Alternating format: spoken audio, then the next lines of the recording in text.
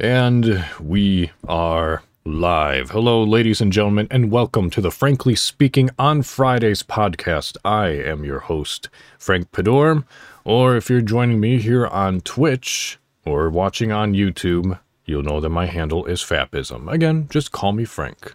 But hello, welcome. Hey, guess what? It's Friday. Again. It is Friday again. We did it. 10 times in a row now. It is episode 10, November 12th, 2021. Holy crap, y'all. We did it. Another week. We have survived bread. We ate bread. Hopefully, maybe we ate bread. We've breathed air. We've drank water. We've gained knowledge. We've forgotten some knowledge. But that's normal. That's kind of a part of life. You know, the hard drive gets full and then the brain's like, nah, that's kind of useless. But that's it.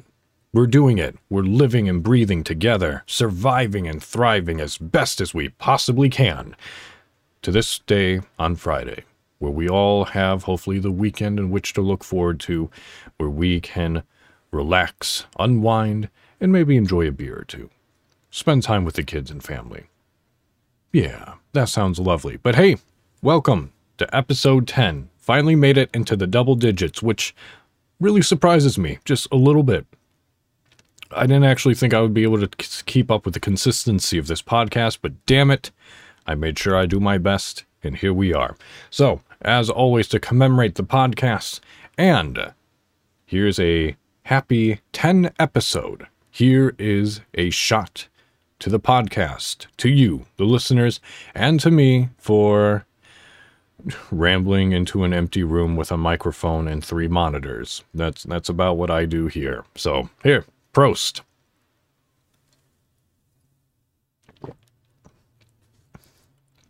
Ooh. I actually decided to treat myself this podcast, too, with some brandy. Christian Brothers brandy. Anyway, I hope your week has been well. My week has been rather clarifying, I suppose. Particularly within this new job that is coming up of being a field underwriter, as we are calling ourselves within the insurance game. Went through the programs we'll be using, went through how we go about with our calls, went with this and that. Oh, and I actually wrote my first policy. That's true. Absolutely. To myself. I now have a 10K accidental death and dismemberment with a return of premium rider. If you have no idea what any of that is, that's fine. Just know that I am insured in case I randomly die somewhere, somehow. In addition to my life insurance. Why, did I say 10K? Oh yeah, 100K. 100K, thank you, Shelby's. Yeah, 100K policy. Good times, good stuff, good coverage, good protection. Oh, I did. Okay, yeah, 100K. AD&D protection.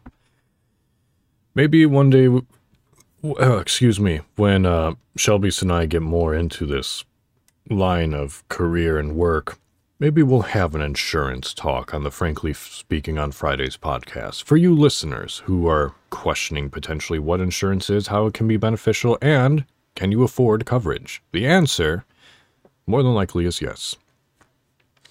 Anyway, so we've been doing a lot of that, been attending a lot of meetings, and I kind of took a break off of streaming the beginning of this week. It came to the point where I was dreaming that I was streaming right after I got done streaming. And I've had that with jobs as well.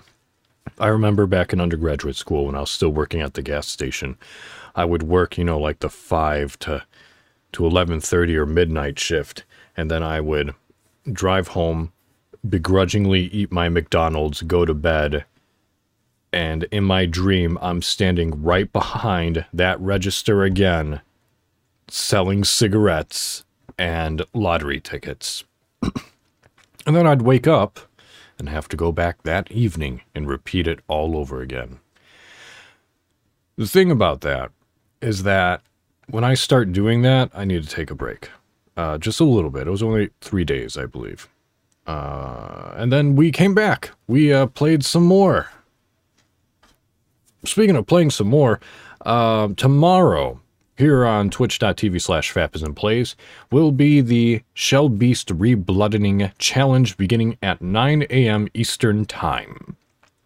So, please don't miss it. Come in, say hello. It's probably not going to take as long as we have anticipated. So, after we get done playing Bloodborne, we'll play something else, just to unwind from all the blah that is involved with that game.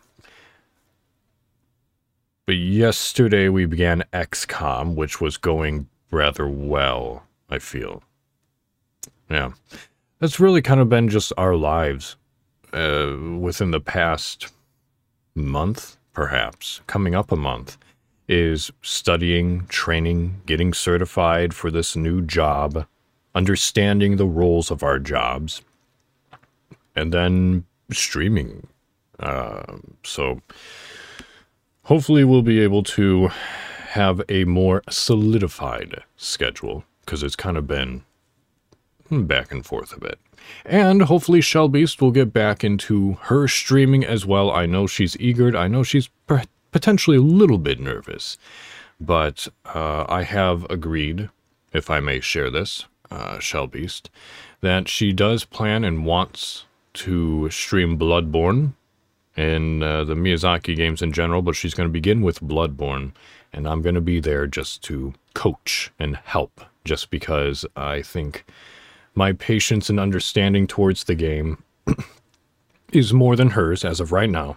Although, knowing her, I'm sure she could easily excel at the game beyond me. So, we'll give her the good, family-friendly... family-friendly. Right, come to our streams. Nothing about them is family-friendly. Oh, Mom, can I go watch a streamer? Oh, sure, honey. What is it? This Fapism Plays? What? Yeah, that'll go over real well with the youngins. I'm glad for the following that I have, where they're probably intrigued by the name of Fapism, but they hopefully know that there's something more to it other than just... What's this dude's deal? How sexual is this stream? Not at all. It's not a sexual innuendo, I promise. But yeah, hopefully once we start diving deep, which will be happening, if not Sunday, then Monday, we'll be diving deep into our new job, trying to figure that out, and hopefully start making some money. But as a shout out, I suppose, for Shell Beast and myself, if you live in the state of Indiana and you need coverage, let us know. We'll help you out. Life, health, mortgage, we'll get you taken care of. Anyway, that was basically my week. Very short week wrap up, because not a whole lot on which to talk about other than just, yeah, I mean, it was Dadism's birthday yesterday, so happy birthday again, Dadism. That's cool. He had a good time, as far as I can tell. However, let us go and dive into some articles. As I have a couple of things that I want to talk about, and I'll dive into what and why when we get into it. But unfortunately, I have to make some unfortunate news, which came out technically in August, but it's the first that I heard of it. Evidently, the voiceover community lost an actress. The actress being, I'm going to butcher her name because I'm horrible at names. I'm so sorry. But Christina Lewis. Christian Lewis? I'm going to go with that. But she was a voice actress who did Halo and Overwatch. She was Brazilian. She was Cortana in Halo. Oh shit, she was Cortana in Halo. and Mercy in Overwatch. And Helen Lovejoy in The Simpsons? No shit.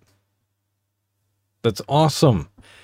Anyway, age 49, and she has allegedly been murdered in the city of Rio de Janeiro. I'm horrible with names and foreign names. Excuse me. My American upbringing is atrocious.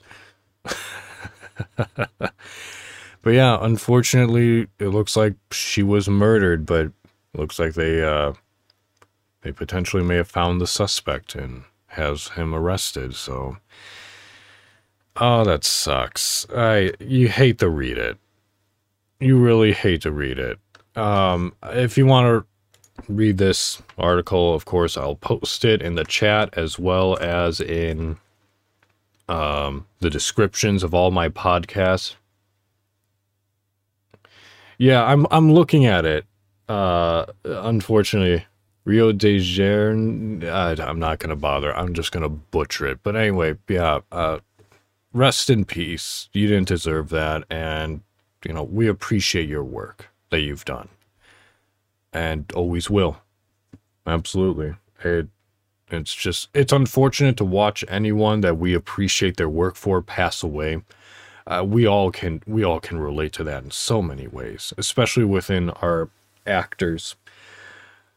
Yeah, God, like friggin', like actors who have passed away, like Alan Rickman comes up, Robin Williams, Heath Ledger, like just damn, like you just hear those names and you think of the work they've done, the talent they possessed, and the fact that they're gone. You just, the world misses them, just as the world is going to miss her. So I'm truly sorry. My heart and my thoughts go out to the family, but and the communities who she influenced and touched. But that's all I can do. That's all I can say. Unfortunately. All right, on to happier notes. Speaking happier-ish notes, but still related to video games and technology.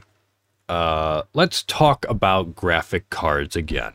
I know I talked about it last week, considering the heist that happened for the NVIDIA... Oh, let me look at my computer. Yeah, the MSI GeForce RTX graphic cards. You know, I'm currently running on a 2080 Super. I would love a 3090. However, not only is there a shortage, but there is also thefts happening.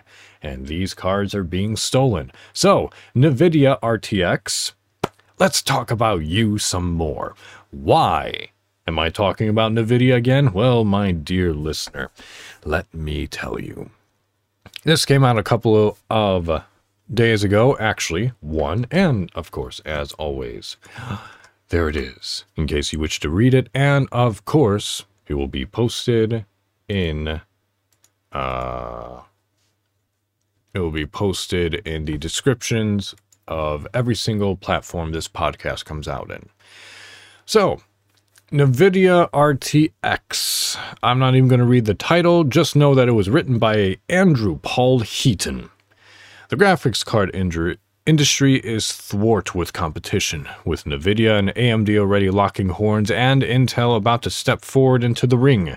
As tech shortages continue to rage on, it doesn't stop the big conglomerates from putting out products, with NVIDIA looking to unleash a slew of new GPUs, both laptop and desktop. On top of that, it's looking like the next generation of graphic card technology is just around the corner, with a rumor suggesting that the 4000 series could be coming in the middle of next year. You heard me right. According to the speculations from known leaker Kopite7Kimi, I'm assuming that's how you pronounce the name, There's a strong possibility that NVIDIA will be unveiling its next generation of GPU by Q3 2022. No exact date is given, obviously, but this would put that around July onwards. The tweet specifically refers to the unveiling of the 4090, 4080, and 4070 graphics cards, adding that this is not new information. What's interesting to note is that the leaker does not say whether these products will be getting released or simply announced, but the rough date by the rough date specified. I'm going to pause right there from reading this, because honestly, I feel that I don't need to read anything further from this article. And I know Shelby has heard this, but you, my listener, other listeners, have not heard this rant and ramble. Ooh, here we go. So, here's the thing. Sure, competition is high. AMD, Intel, you gotta really go and hello, Josh. Welcome to the Frankly Speaking on Fridays podcast. Here's the thing with NVIDIA and these graphic cards. I'm running my PC on a 2080 Super. Gonna lurk before my Sweem. By all means, lurk. Just keep the volume up, because you may want to hear this. Potentially not. I'm running my current tower on a 2080 Super. I love my 2080 Super. The build that I have right now for my PC and my tower will last me easily another 5 years. With all the games that are coming out and the graphics and the updates, everything of that nature, fine, great, whatever. However, like I said before, I would like to upgrade to a 3090. Just because, as of right now, that is the best thing that I can get, and I want the longevity of my tower to be as long as possible. And at least I only have to do components now, rather than lump sums of money in order to build the entire thing. And unfortunately, because of the pandemic, because of the shortage, and now because people are stealing trucks worth of NVIDIA graphic cards, as I read last week, why, for the love of God, would they decide to go and come out with their next generation graphic cards? We're still in a pandemic. Depending upon where you live and how wherever you live is handling the COVID-19 virus, there are still some places that are coming with their fifth wave of it. So that's obviously a complication. We're still dealing with the shortage, so that's another complication. People are now stealing graphic cards. There's a third complication. 3090 graphic cards, as I said last week. Again, I know. But 3090 graphic cards are over $3,000. My initial setup with 3 monitors and all the components in my tower, which is an AMD Ryzen 9 2080 Super, I forget whatever hell else that I have in there, but it's damn good, 32 gigs of RAM. All my setup initially was $3,000. And I'm going to have to spend $3,000 plus in order to get a single graphic card for the 3090, their current launch. So, sure, they may announce it. It may be coming out with a potential end of year release. So next year, 2022, in December, November, December, a year from now, essentially, they could be releasing the RTX 40 series, 4000 series. How much are those graphic cards going to be? Because if a 4090 is going to be $5,000, why in the hell would I spend $5,000 on a graphic card where the games aren't even up to date for that type of graphic? The only time that would be applicable or appropriate is if you have a 5-monitor setup and all of them can run in 8K. But then again, what games would support that? What games can be out in an 8K standard? Or just the capability of it? We're still dealing with the standard of 4K. What potential possibility and reasoning do they have to create the 4000 series and potentially release it next year in order to then be selling these things? Shelby says, not games, photography, and film. Okay, that's fair. So video games need to catch up. So I guess I need to know and ask then, how far along is photography and film? Where are they as far as like graphics goes? And then even if they're producing things in 8K, like the standard consumer doesn't have the technology in order to be able to like fully enjoy that. Hell, I don't even think my iPhone 11 Pro has 8K capability. So much more than games. Okay. All right, fine. All right, fine. So they're just advancing it not only for competition's sake, but they're advancing it more for the film industry, private film individuals, and then photographers. Depending upon what your type of artistry is, says Shelby's. Sure, of course, makes sense. However, who's going to pay that amount of money? Who can afford that amount of money for a graphics card? Like, I know there are plenty of people who probably can, but for you, for me, for the majority of my friends and my followers, we do not have $5,000 in which to dump into a single graphics card. And of course, I'm only assuming that the 4090 is $5,000. Who knows? Maybe the 4070 is only $3,500. Even so, $3,500, I can think of a lot of things to do with $3,500. And I'm sure you can too. So I'm looking at this and like, I'm thinking, okay, sure, advance things, get better graphics, probably make things more 8K accessible as a standard.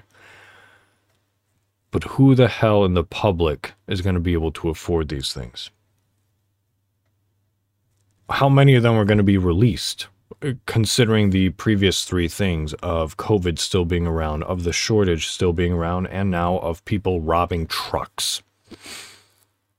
How accessible are these new graphic cards going to be in a year? Now again, in a year, God only knows what's going to happen in a year. Excuse my sniffles, I got allergies. But I feel and I believe that these companies, they're doing it for purely and strictly for the sake of competition rather than the interest of the general public. Just because the 30 came out. When did the 30 series come out? It was sometime like mid last year, right? Let me see real quick. Series release date. All right, let's see. It was released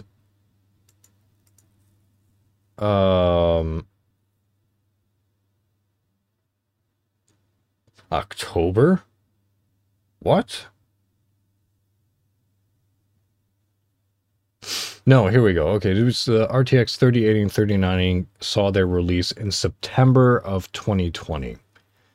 So they're literally taking 2 years, essentially, in order to come out with their next generation graphic card.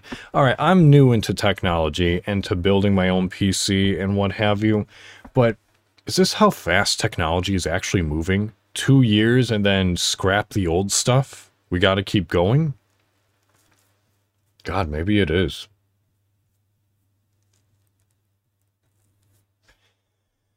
Oh my God. So what are the initial prices for the 30?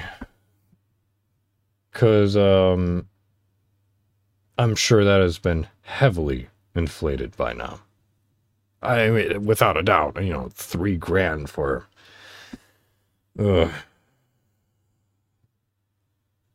price. Here we go. That's it. All right, let's see. 3090. The expected enthusiast class GPU was anticipated to be above $2,000 price point, and likely closer to $3,000. 2080 Ti's position in a consumer GPU throne was at the price of point of $1,500. Yeah, so still about $3,000. Oh, hold on, wait. At the September 1st event, NVIDIA CEO Jensen Huang confirmed that NVIDIA's Ampere top model, the RTX 3090, will cost $1,499. Prices have literally doubled. More than. So again, that brings me back to my initial question and gripe. How much are these new graphic cards going to cost? I think it will be too much. I think it will be too much. And as always, here's this. The article that I just referenced.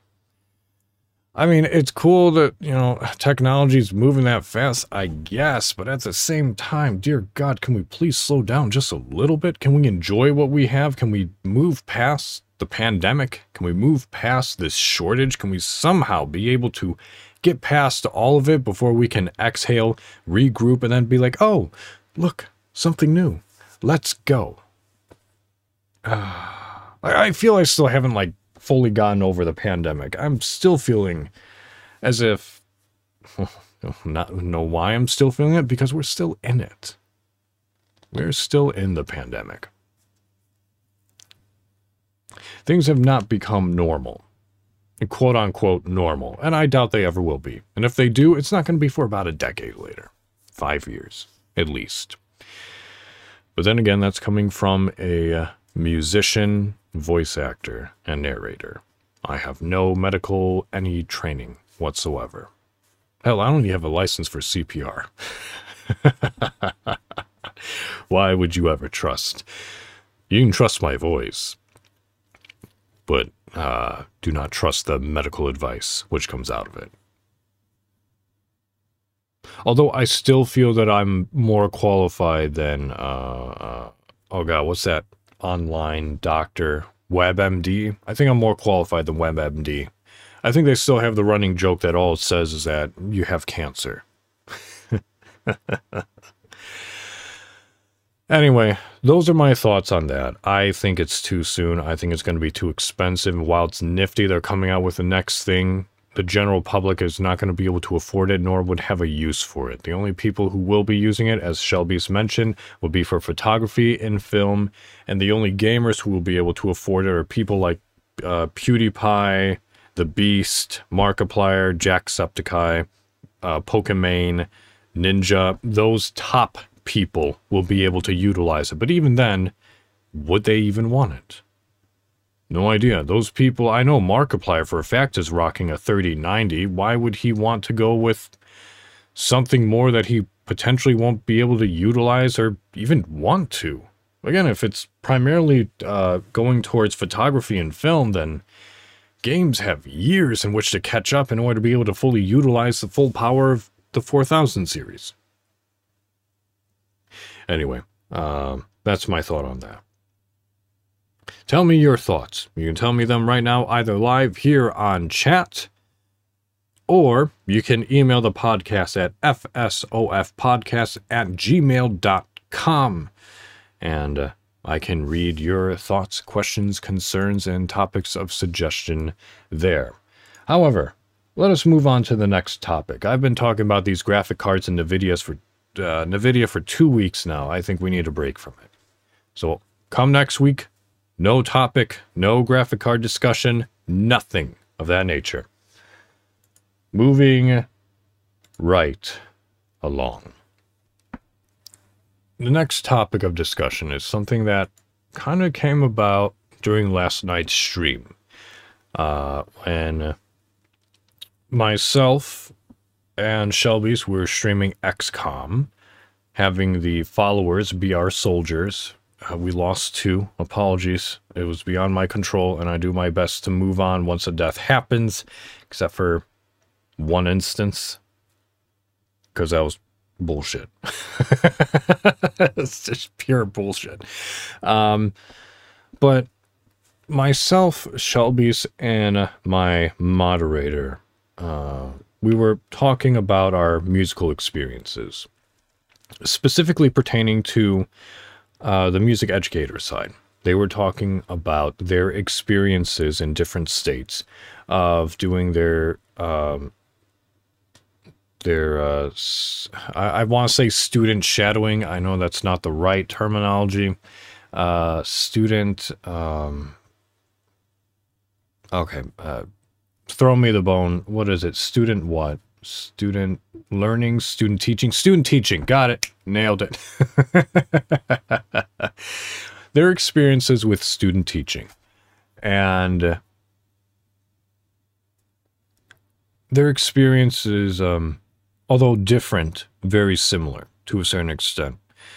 And it kind of got me thinking. I never went that route. I was never a music education major. I was strictly music performance during my undergraduate degree and even my graduate studies. I have my bachelor's and my master's strictly in music performance for French horn. Period. But listening, I know Shelby's story, but listening to my other moderator share his experience with his student teaching, it just kind of brought like a little bit of memory back of when I was more ingrained in the musical world, when I was hearing, news cast and news article and reading these things and hearing these things of just school programs being depleted and budgets being cut, and a result of budgets being cut, the first thing that's on the chopping block are the arts. And I just remember hearing and listening just art program and music program, one after another, being cut left and right only for the sake of budget. Meanwhile, athletics is still fine. I hold a huge bias against that, obviously.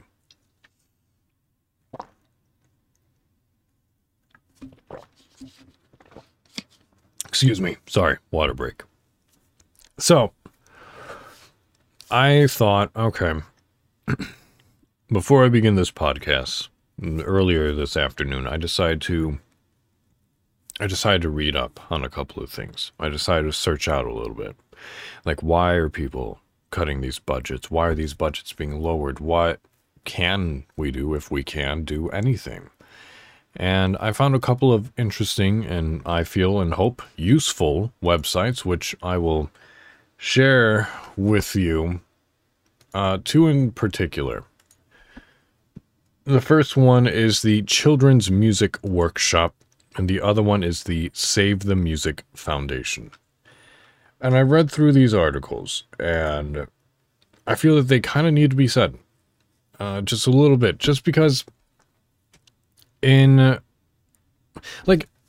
being a public educator is bad enough to begin with. There's a recent TikTok video which has been going about of a 4th grade teacher and how he puts in, sometimes 10 hours or more a day doing what he has to do, not only with teaching and grading and creating lesson plans, but then there's also all the extracurricular stuff outside of it. Things that he has to do, such as parent-teacher conferences, such as meetings, such as this, such as that. And he went about, after his initial TikTok video, because someone said, yeah, well, you only work like 8 or 9 months out of the year. So he came back and he's like, yes, I do only work 8 or 9 months out of the year. So here's all the hours that I'm calculating per week, both in the classroom and also outside of the classroom that I have to do. And I'm going to go about and put my salary against the 8 or 9 months. I think he did 9 within his video. And he calculated all the hours and divided from, his annual salary. That 4th grade teacher was only making $14 an hour. And while he loves and is passionate about his job, and he loves being able to do what he does to connect with these kids, to teach them, to watch them grow and prosper, he's only making $14 an hour. I was making $13 an hour as a housekeeper and a house aide of a hotel. I am $1 short from cleaning rooms than him influencing and teaching the future of that area. We've all had good and bad teachers. We know how important and crucial public educators are. But $14 an hour for all that education, for all that effort, for all that testing that he had to do in order to get certified, to get $14 an hour. People wonder, other countries wonder what is wrong with the education system within the United States. Well, there's problem number one. Public educators are not getting paid sufficiently enough by any means. Nor is the education system being funded properly to begin with. The fact that they have to have budgets, one thing, is fine. But two, the fact that money can just be depleted, is gone through, and then programs need to be cut, that is not a properly funded system. It is not a properly managed system. And of course, he's a fourth grade teacher. He will always be a fourth grade teacher unless he chooses to do so otherwise. Music educators and art teachers, yes, they will always have that passion. They will always have that want to be able to share and to what have you. But to be a music educator or a art educator, I guess, in the public system, not only are you making, that $14 an hour, at least using the example of that TikToker, but then also knowing that your job is the first thing on the chopping block. It's one of the reasons why I never went into education. It's because I didn't want to take that list. I didn't want to deal with the bureaucracy and the politics of the education system, especially public. I figured I would rather get my master's, potentially my doctor's, and then I could just become a professor of French horn at whatever institution. Of course, if I was good enough, etc., etc. But even then, I would not have to go through all those state, requirements and testing and whatnot and get licensed in order to teach there. I would be just good as basically an adjunct.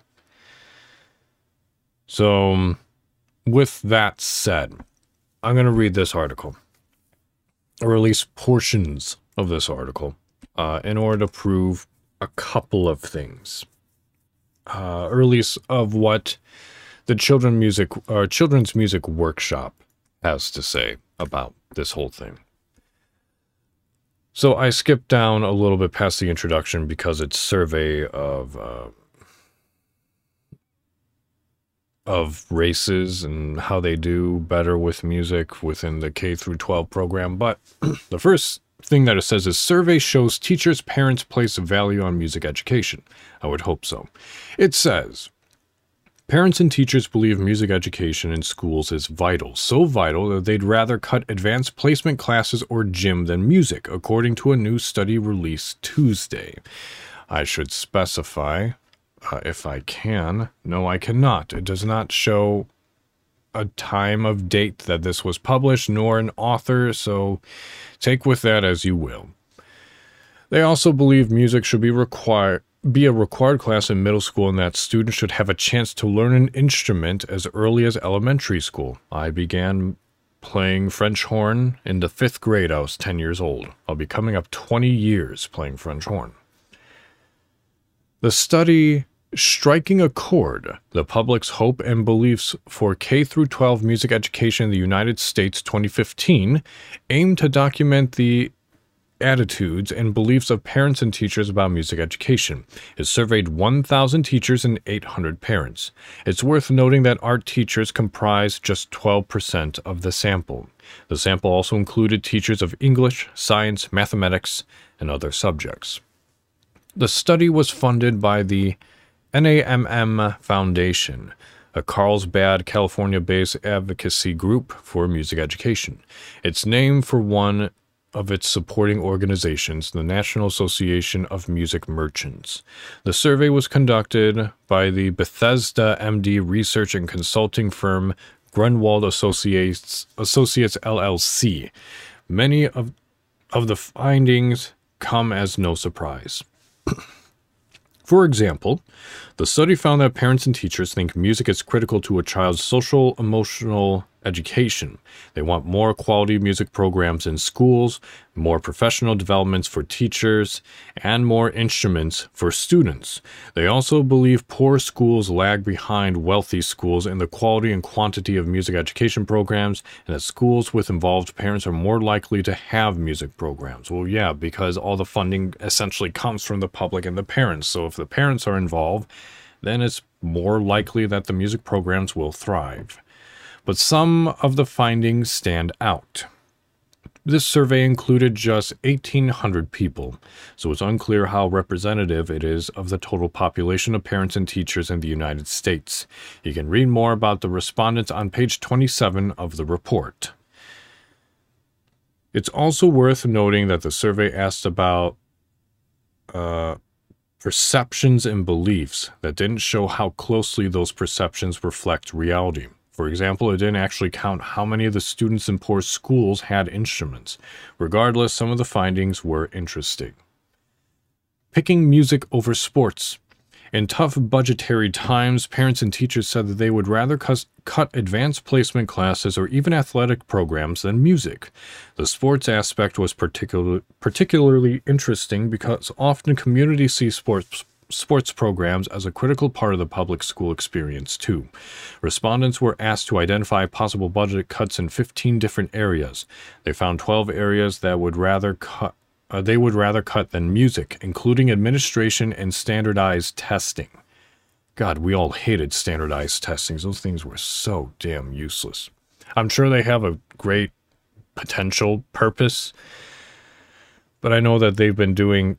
Oh, yeah, I remember this. It was founded or said that they were doing too many, like, public standardized testings to the point where the teachers weren't actually able to do their job just because they had to teach nothing but the next standardized test.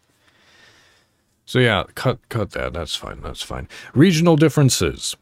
The report uncovered stark regional differences in perceptions. When asked about access to music education, enrollment in music classes, and minutes per week required for music education, teachers and parents to a lesser degree in the western part of the country rated their schools much lower than parents in the Northeast, Midwest, or South.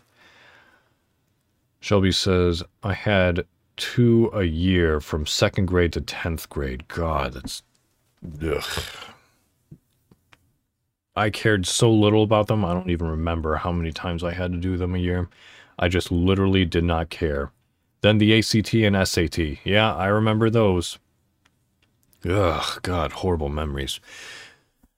Going on, the study also found music teachers in the West are less likely to have a district curriculum to follow or a music requirement for graduation in their schools. In general, there's less integration of music education with other subjects in the West as well, and parents in the West say their children are less involved in music programs outside of school.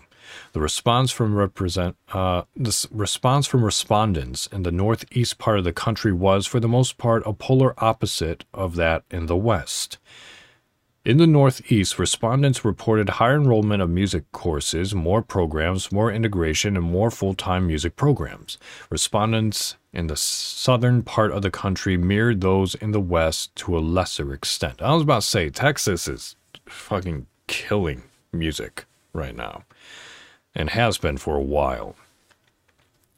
The report did not offer further details about the regional differences, nor did it offer any explanation. Quote-unquote Education Week reporter Liana Heaton wrote earlier this year about the California district's effort to beef up its music program. The district hadn't had a dedicated music class in 20 years. Holy balls. This is the last bit of the article. Other findings. About 1 in 3 parents, 36%, said their children receive 1 year or less of music education. 1 in 6 parents, 16%, said their child had received no music education at their school. Parents and teachers want music to be required to be a required class in middle school. They also think it should be expanded to include contemporary and world music. I wrote earlier this month about some efforts towards that end. African American and Hispanic parents were more likely than Caucasian parents to enroll their children in school music programs. The push to revive arts education has been growing for years. Arts education has been listed as a core academic subject since the No Child Left Behind Act was passed in 2001 and is included in the current reauthorization proposal. But NCLB also elevated other subjects like math and reading and tied them to high-stakes tests. Consequently, many schools began cutting back on arts programs, despite research suggesting potential academic benefits. By 2010, 40% of high schools no longer required that students take an arts course takes arts courses to graduate, according to the report citing U.S. Department of Education statistics. The author of this week's study said the survey results support what art advocates have believed for years, that parents and teachers believe music education truly is essential. Let's see. The data couldn't be more clear, said Peter Grunwald, the president of Grunwald Associates LLC, in a statement. Quote, teachers and parents told us repeatedly that music is an essential part of learning, not merely an extracurricular activity that can be cut when times get tough. They also suggested 10 common sense recommendations for parents, educators, and policymakers. Let's see. Adequately fund music and arts education for all children. Require student participation in music education in middle school and high school. Increase awareness that federal law already designates the arts as a core academic subject. Ensure that every student who wants to play music has access to an instrument of choice and can take it home to practice. Close the opportunity gap by reducing disparities in music education so that all schools, geographic regions, and demographic groups have equal access to quality music education. Provide professional development opportunities to all music educators, and consider integrating music into professional development for all educators. Increase the scope of all elementary school music programs to include instrument instruction, music theory, and composition. Oh, God, composition in elementary? God, I played an A. Anyway, increase awareness among administrators, teachers, and parents that Title I monies can be used for music education, increasing the number of programs that use these funds for music education. Join the Support Music Coalition and align with other teacher and parent groups to ensure all children have access to quality music education. And last but not least, conduct additional research to understand perceptions of music education. So, the one thing that I will say is that I remember being in band both in middle school and in high school. For me, where I grew up in, Northwest Illinois,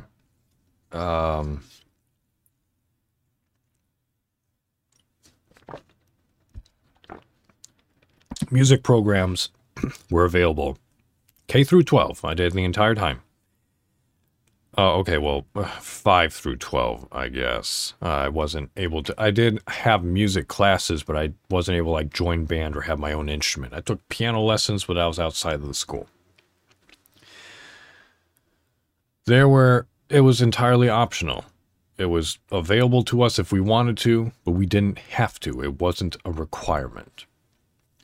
And I remember, as a result of that, there were some kids who were a part of the band program in middle school and in high school that I can recollect who just really, really didn't enjoy being a part of band. They were being forced to be a part of the band because of their parents.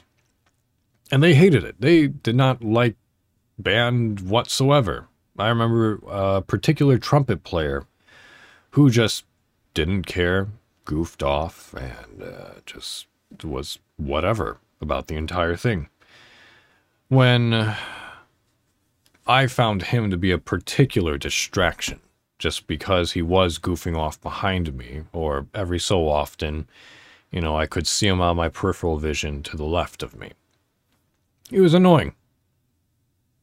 I wish he wasn't a part of band. He wishes he wasn't a part of band. So I can see that one potential downside to, forcing kids having to do something that they don't want to. Just like they forced us to do the ACT and SAT, how useless those stupid things were. But all this, I support and I agree. I wish the sample size was more than just 1,800, but I also don't know how long ago this was written, so it's very possible that someone has conducted a new, bigger sample survey. There's another article here that I have, basically listing, this one is from the Save the Music Foundation. This one is actually recent, May 13th, 2021, by Leah Peralta, entitled Why Are Schools Cutting Music Programs? And it goes all the way back to 1997. And it just gives a history of music education budgets being cut in 2008 and 2009 during the Great Recession. But there was something towards the end of this article. It says, want to take action immediately? Here are 21 things you can do today to advocate for music education, written by one of our own staff members. So that's the one that I want to read. The 21 Things You Can Do Today by Jacqueline Rudderall. So, you ready? Ready to be knowledged? Ready to know how to support potentially your local or hometown band programs if you have them? Hell, there's actually a winery that Shelby grew up close to. They have a particular wine that you can purchase, and a portion of those proceeds go to the local band program. I find that awesome. I find that great. You can drink your favorite beverage or a beverage and know that you did some good today with that one purchase. That's awesome. All right, so I'll post this. Hold on, give me a second. Let me just boop and then shaboop and boop. Number 1, connect with your local school music teachers to see how you can help support the music program. Something as simple as baking cookies for back to school night can be a tremendous help as the school year gets underway. Awesome. I love baked goods. I don't eat them a lot, but I love them. Number 2, identify key supporters of music education, including members of the school board, administration, school, faculty, parents, media, and influential civic and business leaders. Build relationships with these individuals before threats to the music program are apparent. Number 3, encourage your district, school, and community leaders to utilize their social media platforms and school website to highlight your school music programs and speak on the importance of music education. Number 4, ensure that your school administrators, teachers, legislators, and community members know that the Every Student Succeeds Act includes music and the arts as an integral part of a well-rounded education. Visit aep-arts.org/ESSA to learn more. Again, it'll be in this article. You can click on that if you wish. Number 5, schedule student performances at local commuter hubs, train station, airport, bus terminals during peak commuting times. Be sure to have a sign with your school name and hand out information on the importance of music education and your upcoming school concerts-events. I'd be very cautious about that one. I say that just because the city that we live in, the local bus station that's in downtown, kind of littered with questionable individuals, so I wouldn't necessarily recommend them to come to music concerts. Anyway, number 6, turn a local performance into an informant by placing interesting facts highlighting the benefits of music education inside concert programs. Dig into our principal's guide to find the latest research to pull from. Number 7, invite community leaders to your concerts or arrange student performances at schools, PTA meetings, local businesses, the public library, or city hall. Host a reception following. People enjoy Kool-Aid. Number 8, encourage school staff to be involved in your music program. Do teachers at your school play an instrument, sing, or have children who study music? If so, invite them to participate in rehearsals and concerts. Number 9, sponsor an essay competition for students to write about why music is important to them. Arrange for the local newspaper to run the winning entry. Actually, I kind of like that idea. I would have done the same thing if I was in 5th grade. Number 10, arrange for your music program to perform at local preschool, elementary, and middle schools. This will get students and their parents from your feeder schools excited about continuing their music education. I remember doing that a lot. So I remember in high school, we would go out to all these other middle schools that were within the district of the high school that I went to, and we would perform for them. And that was a lot of fun. They enjoyed it, I think, I hope. At the very least, they got out of class, so they enjoyed that. However, I also remember my senior year of high school for Seussical the Musical. I was the Grinch. I probably said that before. But I remember we had... I don't remember how many performances we did. We did a lot of performances. And about a third of those performances were actually in the middle of the day. Because we had a bunch of elementary and middle school kids come to our high school, and we performed Seussical the Musical for them. I particularly felt a little bit of pressure for the gal who played Cat in the Hat, because there's a lot of like improv scenes that they have to do, run out to the audience and do this and that. I remember it going fine, but I think there were some instances in some performances where she would run up to them with a microphone and be like, "Oh my goodness, things are horrible for the Who's and Horton. What do you think is going to happen next?" And she hold out the microphone to this poor child's face, and they'd just be like, something good? Well, I hope so too. And then they'd move on to the next person. Some children wouldn't say anything. They would just like awkwardly giggle into the microphone. So props to her for being able to utilize the improv that she knew and carry on that way. Let's see.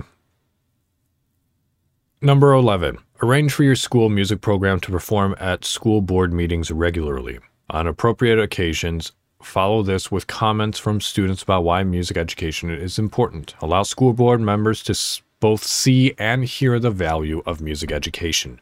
Don't wait until there is a threat to the music program.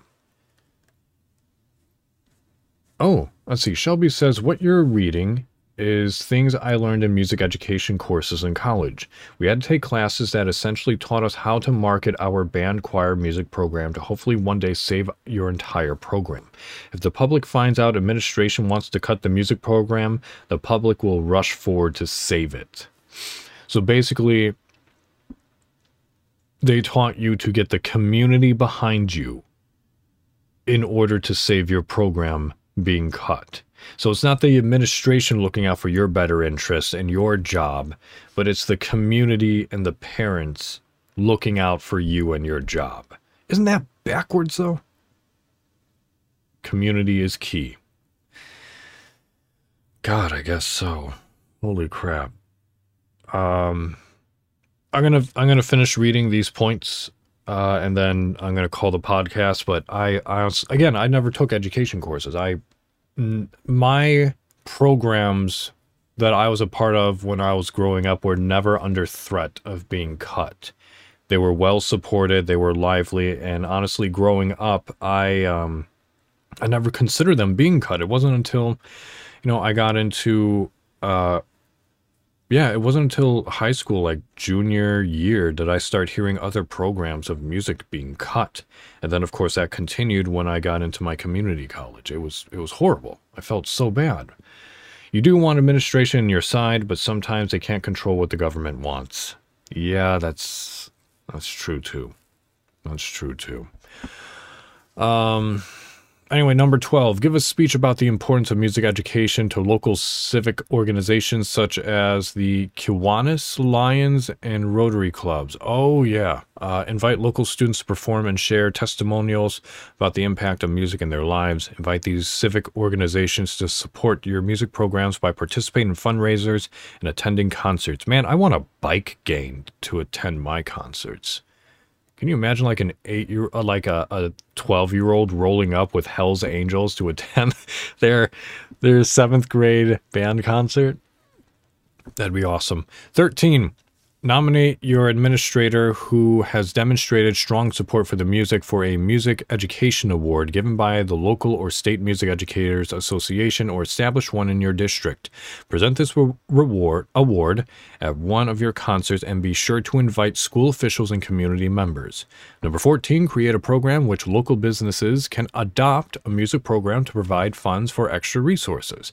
Be sure that this support is not seen as a possible replacement for district funding of the music program. Yeah, dear God, that has to be a very delicate line.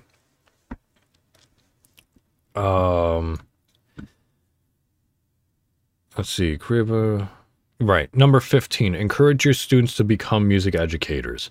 Arrange for your music program to visit the music department of a local college or university, visit with music education majors, attend classes, and speak with professors.